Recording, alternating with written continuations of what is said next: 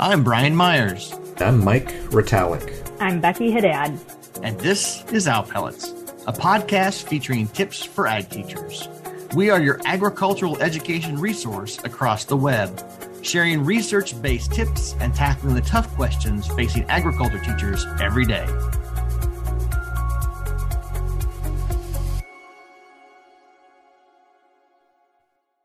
Hey, Owl Pellets, this is Brian and Mike. We are here with another special edition of Owl Pellets. We're talking about the teachgrandchallenges.com website, the Teach Grand Challenges project that the Owl Pellets team was a part of. And we have with us today one of the Grand Challenge ambassadors, a phenomenal ag teacher in her own right, Lindsay Gardner. Thank you, Lindsay, for being here with us. So we will get started. So, Lindsay, tell us a little bit about yourself and where you teach. Yeah, thanks, Brian. So I currently teach in a decently urban career and technical center in Michigan. It's in Saginaw, which is north of Flint. I don't know how familiar people are with different states, but I'm in year 5 here and year 7 overall with teaching. So I've been around the block a couple times here. I think that's... So tell us a little bit about the program that you teach in.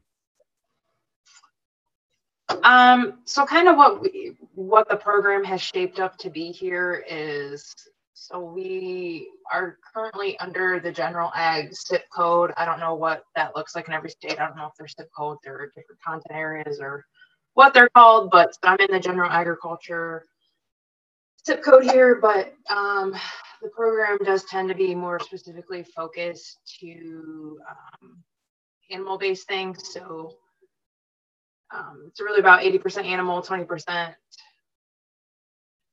basic traditional agriculture. And this is kind of where the Grand Challenge has come into a little bit, and being able to address a local problem and bring that into my students' lives. So.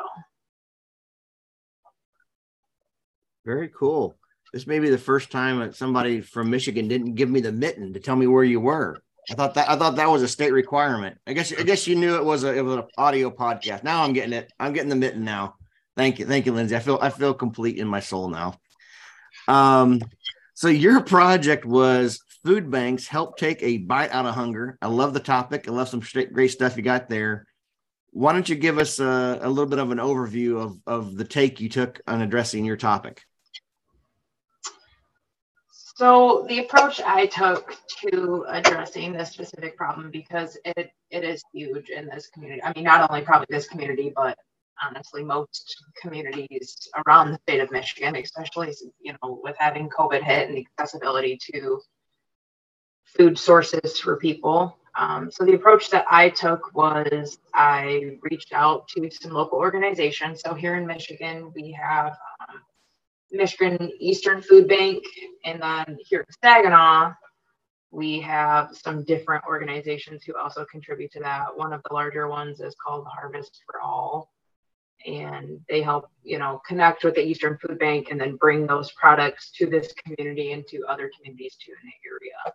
They do that by picking up leftover goods at restaurants or businesses, and then obviously things from the Eastern Food Bank. They kind of do a little bit of what's the word I'm looking for here? Not outsourcing, but contracts. Eastern Food Bank does some contracts with some, larger stores like Meijer or Kroger, and then they contract out for any of their leftover produce or farmers or things like that. So that's kind of where the project started, and where the project kind of ended was, I went and did tours of both locations and did some video and some photos. And, I think for this lesson, it's a really great intro piece to a bigger unit on maybe sustainability or, food resources. Essentially, the product that's there for teachers to use is the steps of how food banks work. I don't know how much kids always know that. They know that so-and-so went and picked up a box of food, or we do a can drive at our school that goes somewhere. But, I think in the grander scheme of things, that's kind of where the project went. So it starts from beginning to end, how does it get from one place to another? How does it get to that boxed end product for individuals? So that's really it in a nutshell. Yeah, I really like how you provided that context of a great opportunity to introduce the topic and maybe explore some other things that are around food and global hunger and those things. And so as you were doing the project, what were some of the things that even surprised you that you might have learned as a result of going through the experience? I'd say one of the major things that surprised me was how much the food is actually contracted and not donated. And, the Eastern Food Bank uses donated money or, not grants directly to the food, but just, things that help get the food some places. But yeah, I was like, we really contract and purchase food for people. So yeah, that was pretty interesting. And I think the overall business aspect too of how nonprofits are ran and the decisions they make as well was really surprising. So, kind of getting to see some of the background behind the scenes things and how much actually really goes into getting food products out to people. So. Yeah, Lindsay, I really appreciated the take you did on this. We talk, probably a lot of us do things on food insecurity or whatever else in our lessons, but the approach you took here kind of showed as a full system to see how it all kind of comes into play here. So if you're talking to your colleague ag teachers from around the country here today, what would you tell them as 2 to 3 key things that this lesson would allow them to teach their students, or the interaction that they would get to have?